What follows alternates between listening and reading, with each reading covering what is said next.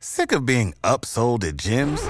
My guy, you're currently a base member? For $90 more, I can upgrade you to our Shred membership. For $130 more, you'll be a Swole member. And for just $300 more, you'll reach Sweat Platinum. At Planet Fitness, you'll get energy without the upsell. Never pushy, always free fitness training and equipment for every workout. It's fitness that fits your budget. Join Planet Fitness for just $1 down and $10 a month. Cancel anytime. Deal ends Friday, May 10th. See Home Club for details.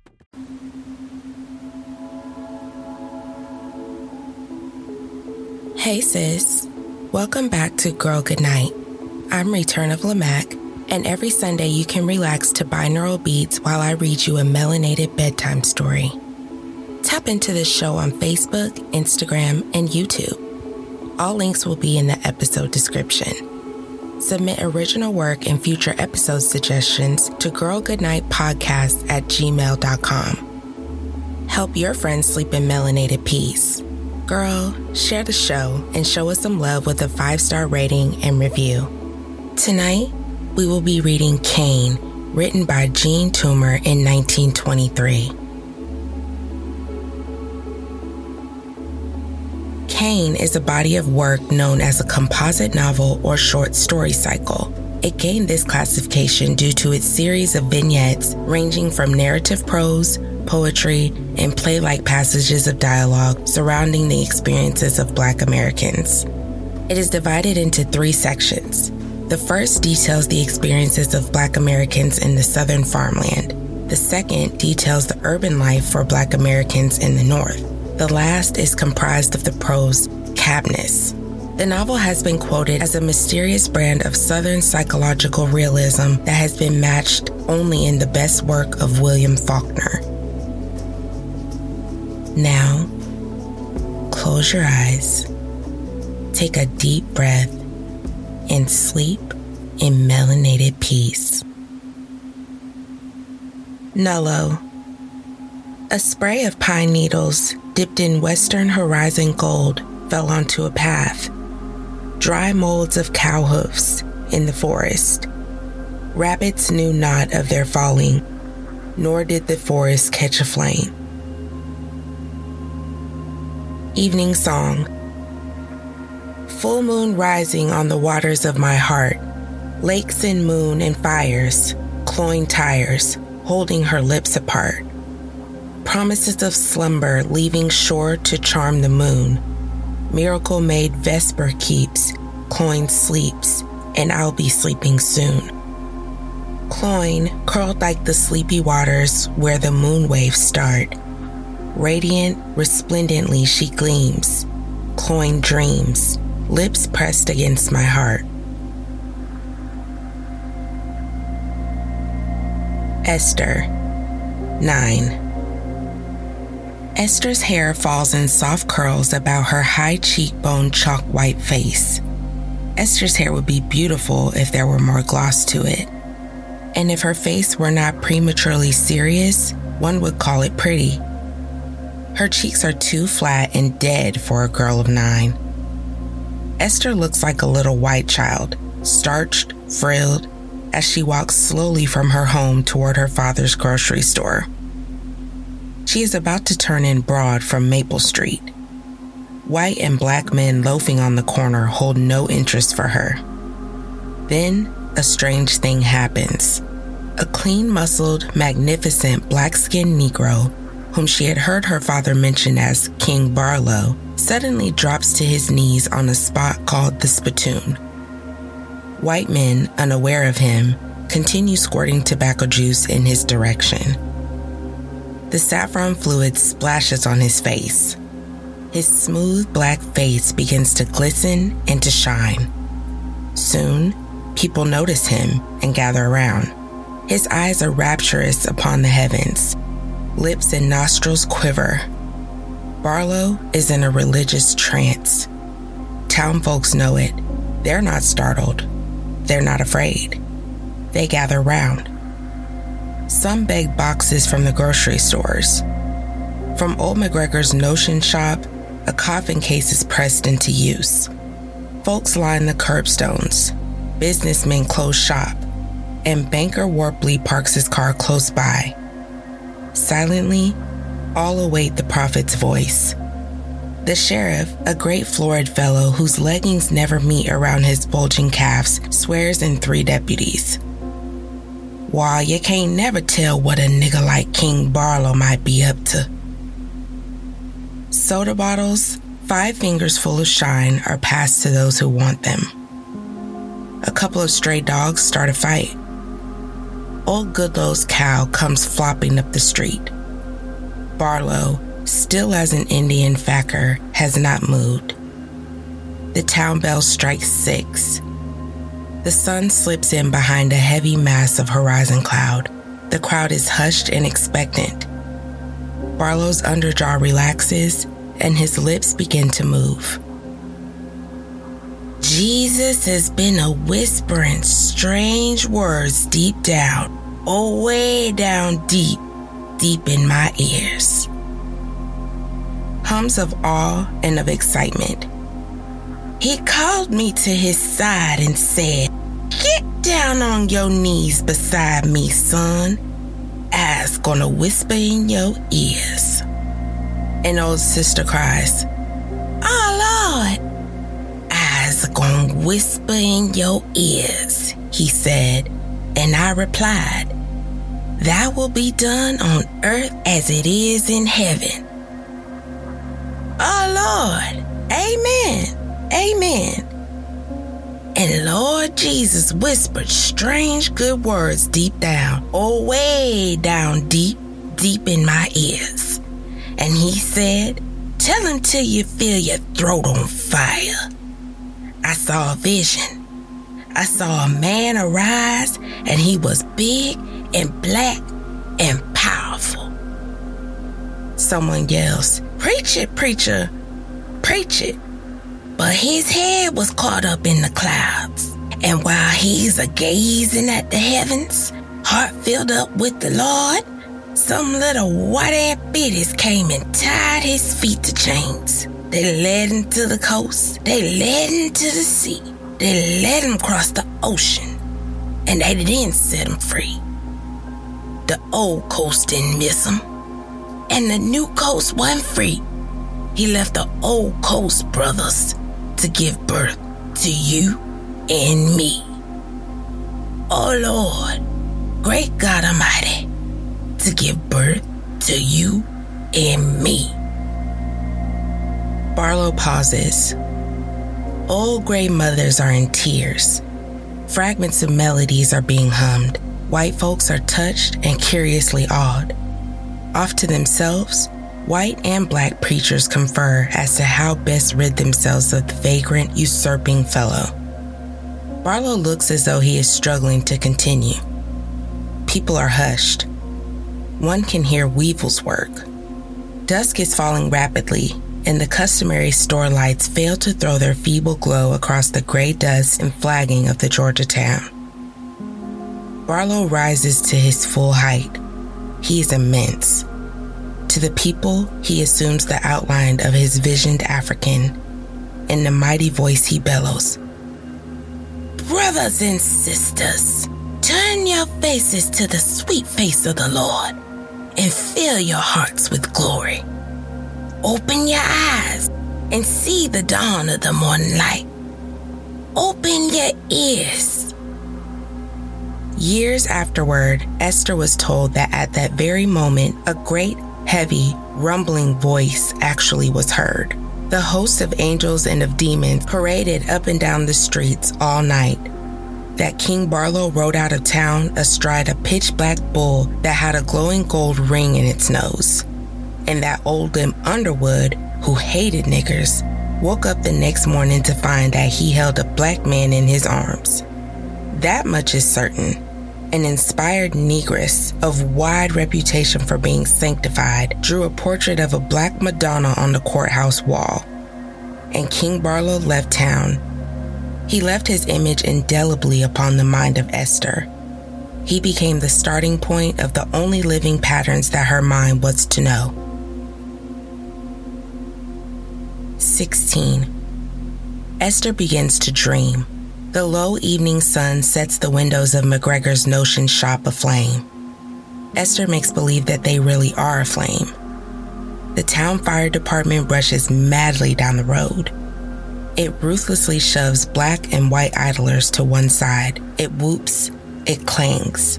It rescues from the second-story window a dimpled infant which she claims for her own. How had she come by it? She thinks of it immaculately. It is a sin to think of it immaculately. She must dream no more. She must repent her sin. Another dream comes. There's no fire department. There are no heroic men. The fire starts. The loafers on the corner form a circle, chew their tobacco faster, and squirt juice just as fast as they can chew. Gallons on top of gallons they squirt upon the flames. The air reeks with the stench of scorched tobacco juice. Women, fat, chunky Negro women, lean, scrawny white women, pull up their skirts above their heads and display the most ludicrous underclothes. The women scoot in all directions from the danger zone. She alone is left to take the baby in her arms. But what a baby. Black, singed, woolly, tobacco juice baby. Ugly as sin. Once held to her breast, miraculous thing. Its breath is sweet and its lips can nibble. She loves it frantically. Her joy in it changes the townfolk's jeers to harmless jealousy, and she is left alone. 22. Esther's schooling is over. She works behind the counter of her father's grocery store. To keep the money in the family, so he said. She is learning to make distinctions between the business and the social worlds. Good business comes from remembering that the white folks don't divide the niggers, Esther. Be just as black as any man who has a silver dollar. Esther listlessly forgets that she is near white and that her father is the richest colored man in town. Black folk who drift in to buy lard and snuff and flour of her call her a sweet-natured, accommodating girl. She learns their names. She forgets them. She thinks about men. I don't appeal to them. I wonder why. She recalls an affair she had with a little fair boy while still in school. It had ended her in shame when he as much as told her that for sweetness he preferred a lollipop. She remembers the salesman from the north who wanted to take her to the movies the first night he was in town. She refused, of course, and he never came back, having found out who she was. She thinks of Barlow. Barlow's image gives her a slightly stale thrill. She spices it by telling herself his glories. Black, magnetically so. Best cotton picker in the county, in the state, in the whole world for that matter. Best man with his fists, best man with dice, with a razor. Promoter of church benefits, of colored fairs, vagrant preacher, lover of all the women for miles and miles around. Esther decided that she loves him, and with a vague sense of life slipping by, she resolves that she will tell him so, whatever people say the next time he comes to town.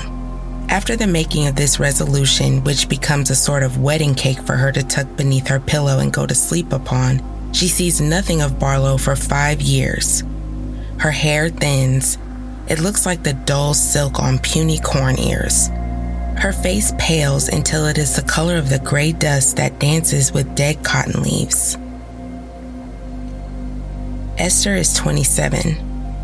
Esther sells lard and snuff and flour to vague black faces that drift in her store to ask for them. Her eyes hardly see the people to whom she gives change. Her body is lean and beaten. She rests listlessly against the counter, too weary to sit down. From the street, someone shouts, "King Barlow has come back to town." He passes her window, driving a large new car, cut out open. He veers to the curb and steps out.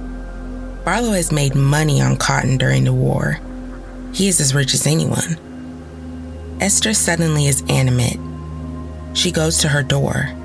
She sees him at a distance, the center of a group of credulous men. She hears the deep bass rumble of his talk. The sun swings low. McGregor's windows are aflame again. Pale flame. A sharply dressed white girl passes by. For a moment, Esther wishes that she might be like her. Not white, she has no need for being that, but sharp, sporty, with get-up about her. Barlow is connected with that wish. She mustn't wish. Wishes only make you restless. Emptiness is a thing that grows by being moved. I'll not think, not wish, just set my mind against it. Then the thought comes to her that those purposeless, easygoing men will possess him if she doesn't. Purpose is not dead in her, now that she comes to think of it. That loose women will have their arms around him at Nat Bowles' place tonight, as if her veins are full of fire, sun-bleached southern shanties, a swift heat sweeps them. Dead dreams and a forgotten resolution are carried upward by the flames. Pale flames. They shan't have him. Oh, they shall not. Not if it kills me, they shan't have him. Jerky, aflutter, she closes the store and starts home. Folks lazing on store windowsills wonder what on earth can be the matter with Jim Crane's gal as she passes them. Come to remember, she always was a little off. A little crazy, I reckon. Esther seeks her own room and locks the door. Her mind is a pink mesh bag filled with baby toes. Using the noise of the town clock striking 12 to cover the creaks of her departure, Esther slips into the quiet road. The town, her parents, most everyone is sound asleep. This fact is a stable thing that comforts her. After sundown, a chill wind came up from the west. It is still blowing, but to her is a steady, settled thing like the cold. She wants her mind to be like that, solid, contained, and blank as a sheet of darkened ice. She will not permit herself to notice the peculiar phosphorescent glitter of the sweet gum leaves. Their movement would excite her, exciting too the recession of the dull, familiar home she knows so well. She doesn't know them at all. She closes her eyes and holds them tightly. Won't do. Her being aware that they are closed recalls her purpose. She does not want to think of it. She opens them. She turns now into the deserted business street. The corrugated iron canopies and mule and horse-gnawed hitching posts bring her a strange composure. Ghosts of the commonplaces of her daily life take stride with her and become her companions. And the echoes of her heels upon the flagging are rhythmically monotonous and soothing. Crossing the street at the corner of McGregor's notion shop, she thinks that the windows are a dull flame. Only a fancy. She walks faster, then runs. A turn into a side street brings her abruptly to Nat Bowles' place. The house is squat and dark. It is always dark. Barlow is within. Quietly, she opens the outside door and steps in. She passes through a small room, pauses before a flight of stairs down which people's voices, muffled, come. The air is heavy with fresh tobacco smoke. It makes her sick. She wants to turn back. She goes up the steps. As if she were mounting to some great height, her head spins. She is violently dizzy. Blackness rushes to her eyes, and then she finds that she is in a large room. Barlow is before her.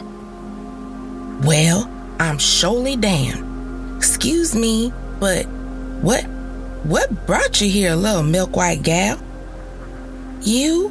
Her voice sounds like a frightened child's that calls homeward from some point miles away. Me? Yes, you, Barlow. This ain't the place for you. This ain't the place for you. I know, but I've come for you. For me? For what? She manages to look deep and straight into his eyes. He is slow at understanding. Guffaws and giggles break out from all around the room. A coarse woman's voice remarks, So that's how the addicted nigga does it. Laughs. Must give him credit for that gall. Esther doesn't hear. Barlow does. His faculties are jogged. She sees a smile, ugly and repulsive to her, working upward through thick liquor fumes. Barlow seems hideous. The thought comes suddenly that conception with a drunken man must be a mighty sin. She draws away, frozen. Like a somnambulist, she wheels around and walks stiffly to the stairs. Down them. Jeers and hoots pelt her bluntly upon her back. She steps out. There is no air, no street, and the town has completely disappeared. Conversion.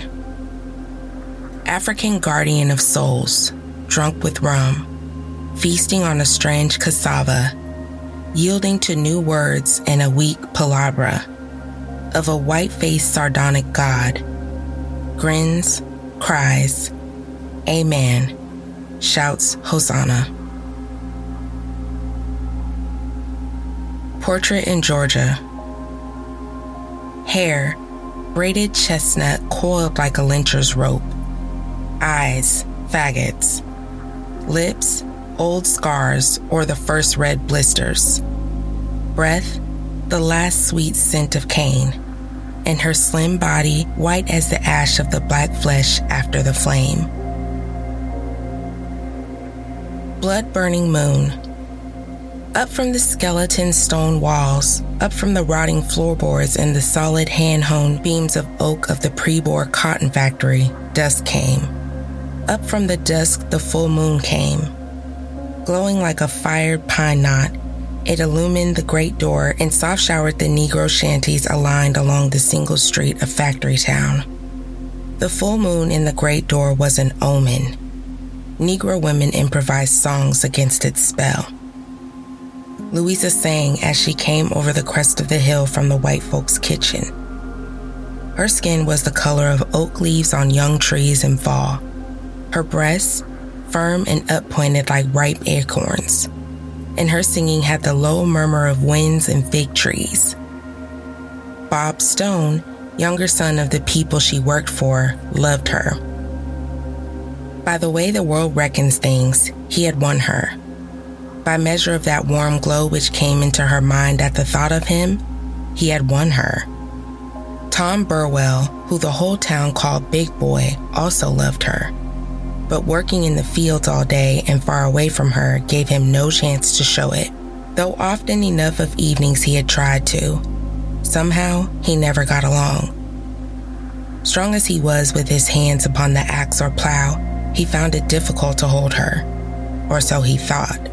But the fact was that he held her to Factory Town more firmly than he thought for her. His black balanced and pulled against the white of stone when she thought of them. And her mind was vaguely upon them as she came over the crest of the hill coming from the white folks' kitchen. As she sang softly at the evil face of the full moon, a strange stir was in her. Indolently, she tried to fix upon Bob or Tom as the cause of it. As she was going to do an hour or so later was nothing new. And Tom's proposal, which she felt on its way to her, could be indefinitely put off. Separately, there was no unusual significance to either one, but for some reason, they jumbled when her eyes gazed vacantly at the rising moon. And from the jumble came the stir that was strangely within her. Her lips trembled. The slow rhythm of her song grew agitant and restless. Rusty black and tan spotted hounds lying in the dark corners of porches or prowling around backyards put their noses in the air and caught its tremor. They began plaintively to yelp and howl.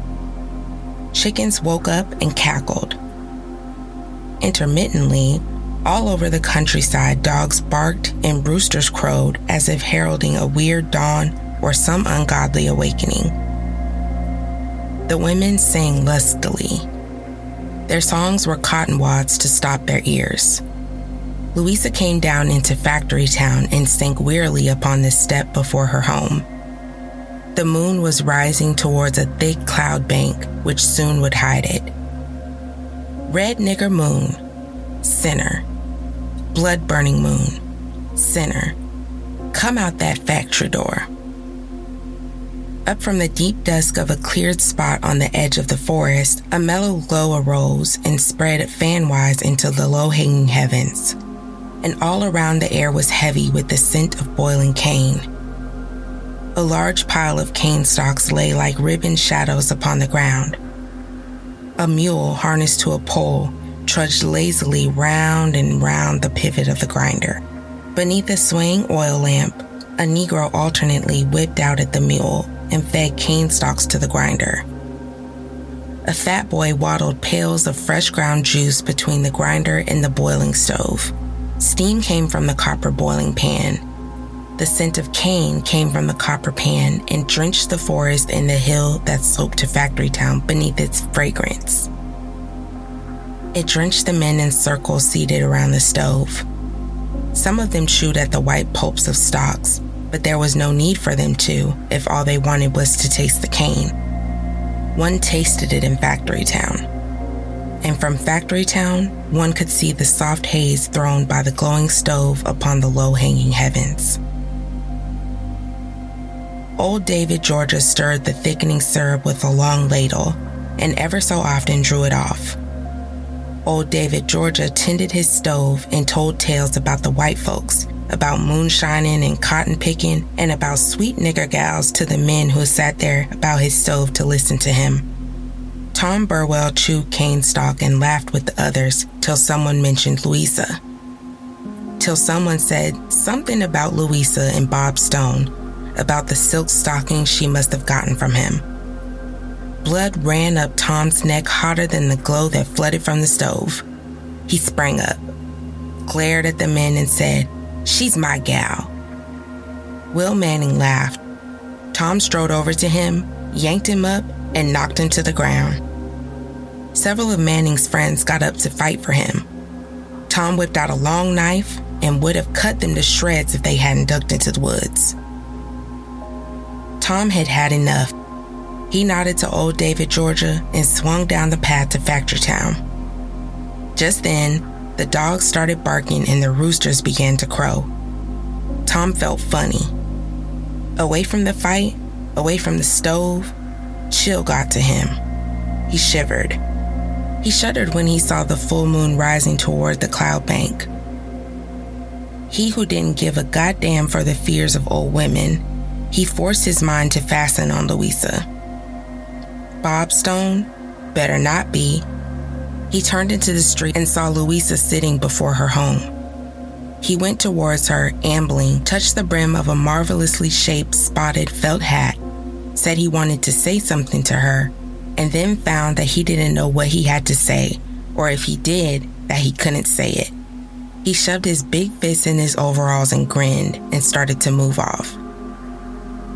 "You all want me, Tom?" "That's what us want, show, Louisa." "Well, here I am. And here I is, but that ain't helping none all the same." "You wanted to say something?" "I did that, show. But the words is like spots on dice. No matter how you fumbles on them, there's times when it just won't come. I don't know why. Seems like the love I feels for you done stole my tongue. I got it now. Whew, Louisa? Honey, I oughtn't tell you. I feel I oughtn't tell you because you're so young and goes to church and I has had other gals. But, Louisa, I sure do love you. Look, gal, I has watched you from the first days when you sat right here before your door, before the well and sang sometimes in a way that like to broke my heart. I has carried you with me in the fields day after day and after that, and I sure can plow when you's there and I can pick cotton. Yes, sir. Come near beating Barlow yesterday. I sure did. Yes, sir. And next year, if Stone will trust me, I have a farm. My own. My bells will buy you what you gets from white folks now. Silk stockings and purple dresses. Course, I don't believe what some folks been whispering as to how you get some things now. White folks always did do for niggas what they likes. And they just can't help but liking you, Lisa. Bob Stone likes you. Course he does. But not the way folks is a-whispering. Does he, hon? I don't know what you mean, Tom. Course you don't. I's already cut 2 niggas. Had to, hon. Had to tell him so. Niggas always trying to make something out of nothing. And then, besides, white folks ain't up to them tricks so much nowadays. Goddamn better not be. Leastwise not with you. 'Cause I wouldn't stand for it. No, sir. What would you do, Tom? Cut him, just like I cut a nigga. No, Tom. I said I would, and there ain't no more to it. But that ain't the talk for now. Sing, honey Louisa. And while I'm listening to you, I'll be making love. Tom took her hand in his. Against the tough thickness of his own, hers felt soft and small. His huge body slipped down to the step beside her. The full moon sank upward into the deep purple of the cloud bank. An old woman brought a lighted lamp and hung it on the commonweal, whose bulky shadow squatted in the middle of the road opposite Tom and Louisa. The old woman lifted the well lid, took hold the chain, and began drawing up the heavy bucket. As she did so, she sang. Figures shifted, restless-like, between the lamp and window of the front rooms of the shanties. Shadows of the figures fought each other on the gray dust of the road. Figures raised the windows and joined the old woman in song. Louisa and Tom, the whole street, singing. Red nigger moon, sinner. Blood-burning moon, sinner. Come out that factory door. Bob Stone sauntered from his veranda out into the gloom of the fir trees and magnolias. The clear white of his skin paled, and the flush of his cheeks turned purple. As if to balance this outer change, his mind became consciously a white man's. He passed the house with its huge open hearth, which in the days of slavery was the plantation cookery. He saw Louisa bent over that hearth. He went in as a master should and took her. Direct, honest, bold. None of this sneaking that he had to go through now. The contrast was repulsive to him. His family had lost ground. Hell no, his family still owned the niggers, practically. Damned if they did, or he wouldn't have to duck around so. What would they think if they knew? His mother? His sister? He shouldn't mention them, shouldn't think of them in this connection. There in the dusk, he blushed at doing so. Fellas about the town were all right. But how about his friends up north? He could see them incredible, repulsed. They didn't know. The thought first made him laugh. Then, with their eyes still upon him, he began to feel embarrassed. He felt the need of explaining things to them. Explain? Hell, they wouldn't understand. And moreover, whoever heard of a Southerner getting on his knees to any Yankee or anyone? No, sir. He was going to see Louisa tonight and love her. She was lovely in her way. Nigger way. What way was that? Damned if he knew. Must know. He'd known her long enough to know. Was there something about niggers that you couldn't know? Listening to them at church didn't tell you anything. Looking at them didn't tell you anything. Talking to them didn't tell you anything, unless it was gossip, unless they wanted to talk. Of course, about farming and liquor and crabs, but those weren't nigger. Nigger was something more. How much more? Something to be afraid of more? Hell no. Whoever heard of being afraid of a nigger? Tom Burwell. Cartwell had told him that Tom went with Louisa after she reached home. No, sir. No nigger had ever been with his girl. He'd like to see one try. Some position for him to be in. Him, Bob Stone, of the old Stone family, in a scrap with a nigger over a nigger girl? In the good old days, those were the days. His family had lost ground. Not so much, though. Enough for him to have cut through old Lemon's cane field by way of the woods that he might meet her. She was worth it. Beautiful nigger gal. Why nigger? Why not just gal? No, it was because she was a nigger that he went to her. Sweet. The scent of boiling cane came to him. Then he saw the rich glow of the stove. He heard the voices of the men circled around it. He was about to skirt the clearing when he heard his own name mentioned. He stopped, quivering. Leaning against a tree, he listened. Bad nigger. Yes, sir. Sure is one bad nigga when he gets started. Tom Burwell's been on the gang 3 times for cutting men. What you think he gonna do to Bob Stone? Don't know yet. He ain't found out. When he does, baby, ain't no telling. Young Stone ain't no quitter, and I can tell you that. Blood of the old uns in his veins. That's right, he'll scrap for sure. Be getting too hot for niggas round this way. Shut up, nigga. You don't know what you talking about. Bob Stone's ears burned as though he had been holding them over the stove. Sizzling heat welled up within him. His feet felt as if they rested on red-hot coals. They stung him to quick movement. He circled the fringe of the glowing. Not a twig cracked beneath his feet. He reached the path that led to Factory Town, plunged furiously down it. Halfway along, a blindness within him veered him aside. He crashed into the bordering cane brake. Cane leaves cut his face and lips.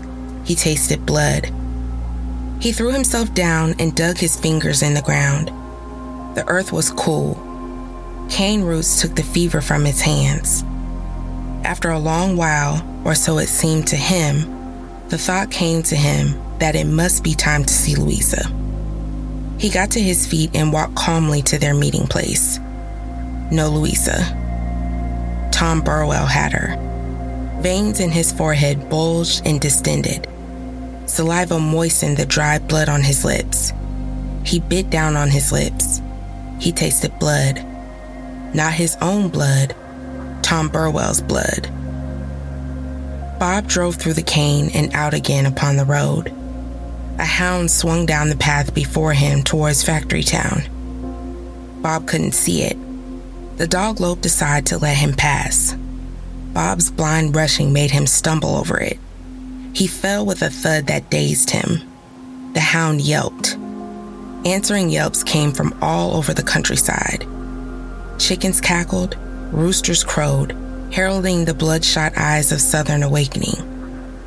Singers in the town were silenced. They shut their windows down. Palpitant between the rooster crows, a chill hush settled upon the huddled forms of Tom and Louisa. A figure rushed from the shadow and stood before them. Tom popped to his feet. What you want? I'm Bob Stone. Yes, sir, and I'm Tom Burwell. What you want? Bob lunged at him. Tom sidestepped, caught him by the shoulder, and flung him to the ground. Straddled him. Let me up. Yes, sir, but watch your doings, Bob Stone. A few dark figures, drawn by the sound of scuffles, stood about them. Bob sprang to his feet. Fight like a man, Tom Burwell, and I'll lick you. And again, he lunged. Tom sidestepped and flung him to the ground. Straddled him. Get off me, you goddamn nigger, you. You sure had starting something now. Get up.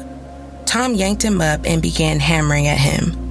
Each blow sounded as if it smashed into a precious, irreplaceable, soft something. Beneath them, Bob staggered back. He reached in his pocket and whipped out a knife. That's my game, show. Blue flash. A steel blade slashed across Bob Stone's throat. He had a sweetish, sick feeling. Blood began to flow. Then he felt a sharp twitch of pain. He let his knife drop. He slapped one hand against his neck. He pressed the other on top of his head as if to hold it down. He groaned. He turned and he staggered toward the crest of the hill in the direction of Whitetown. Negroes who had seen the fight slunk into their homes and blew the lamps out. Louisa, dazed, hysterical, refused to go indoors. She slipped, crumbled, her body loosely propped against the woodwork of the well. Tom Burwell leaned against it. He seemed rooted there. Bob reached Broad Street. White men rushed up to him. He collapsed in their arms. Tom Burwell. White men like ants upon a forge rushed about. Except for the taunt hum of their moving, all was silent. Shotguns, revolvers, rope, kerosene, torches. 2 high-powered cars with glaring searchlights. They came together. The taut hum rose to a low roar. Then, nothing could be heard but the flop of their feet in the thick dust of the road. The moving body of their silence preceded them over the crest of the hill into Factory Town. It flattened the Negroes beneath it. It rolled to the wall of the factory where it stopped. Tom knew that they were coming. He couldn't move. And then he saw the searchlights of the 2 cars glaring down on him. A quick shock went through him. He stiffened. He started to run. A yell went up from the mob. Tom wheeled about and faced them. They poured down on him. They swarmed. A large man with dead white face and flabby cheeks came to him and almost jabbed a gun barrel through his guts. Hands behind you, nigga. Tom's wrists were bound. The big man shoved him to the well. Burn him over it, and when the woodwork caved in, his body would drop to the bottom. 2 deaths for a goddamn nigger. Louisa was driven back. The mob pushed in. Its pressure, its momentum was too great. Drag him to the factory. Wood and stakes already there. Tom moved in the direction indicated, but they had to drag him. They reached the great door. Too many to get in there. The mob divided and flowed around the walls to either side. The big man shoved him through the door. The mob pressed him from the sides, taut humming. No words. A stake was sunk into the ground. Rotting floorboards piled around it. Kerosene poured on the rotting floorboards. Tom bound to the stake. His breast was bare. Nail scratches let little lines of blood trickle down and mat into the hair. His face, his eyes were set and stony. Except for irregular breathing, one would have thought him already dead. Torches were flung onto the pile. A great flare muffled in black smoke shot upward. The mob yelled. The mob was silent. Now, Tom could be seen within flames. Only his head, erect, lean like a blackened stone. Stench of burning flesh soaked the air. Tom's eyes popped. His head settled downward. The mob yelled. Its yell echoed against the skeleton stone walls and sounded like 100 yells, like 100 mobs yelling. Its yell thudded against the thick front wall and fell back. Ghost of a yell slipped through the flames and out the great door of the factory. It fluttered like a dying thing down the single street of Factory Town. Louisa, upon the step before her home, did not hear it, but her eyes opened slowly. They saw the full moon glowing in the great door. The full moon, an evil thing, an omen, soft showering the homes of folks she knew. Where were they, these people? She'd sing, and perhaps they'd come out and join her. Perhaps Tom Burwell would come. At any rate, the full moon in the great door was an omen which she must sing to. Red nigger moon, sinner, blood-burning moon, sinner, come out that factory door.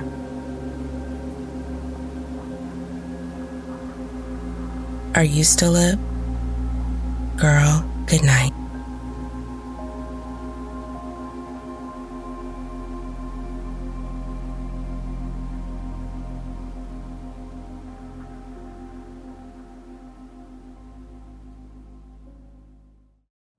You know how to book flights and hotels. All you're missing is a tool to plan the travel experiences you'll have once you arrive. That's why you need Viator. Book guided tours, activities, excursions, and more in one place to make your trip truly unforgettable. Viator has over 300,000 travel experiences to choose from. Everything from simple tours to extreme adventures and all the niche, interesting stuff in between. So you can plan something that everyone you're traveling with will enjoy. Real traveler reviews give the inside scoop from people who've already been on the experiences you're considering. So you can plan with confidence. Free cancellation helps you plan for the unexpected. And 24/7 customer support means you can travel worry-free. Download the Viator app now and use code Viator10 for 10% off your first booking in the app. Find travel experiences for you. Do more with Viator.